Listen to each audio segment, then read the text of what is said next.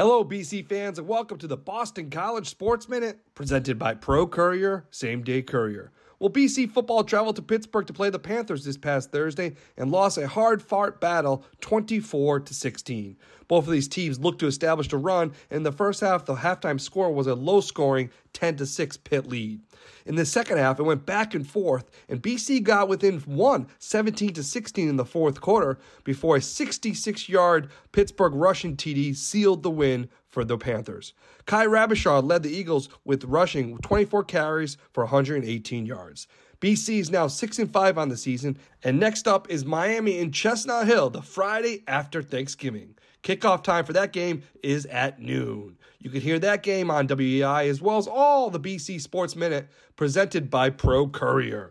ProCourier is the Northeast premier same-day delivery service. For more information, check out pro-courier.com.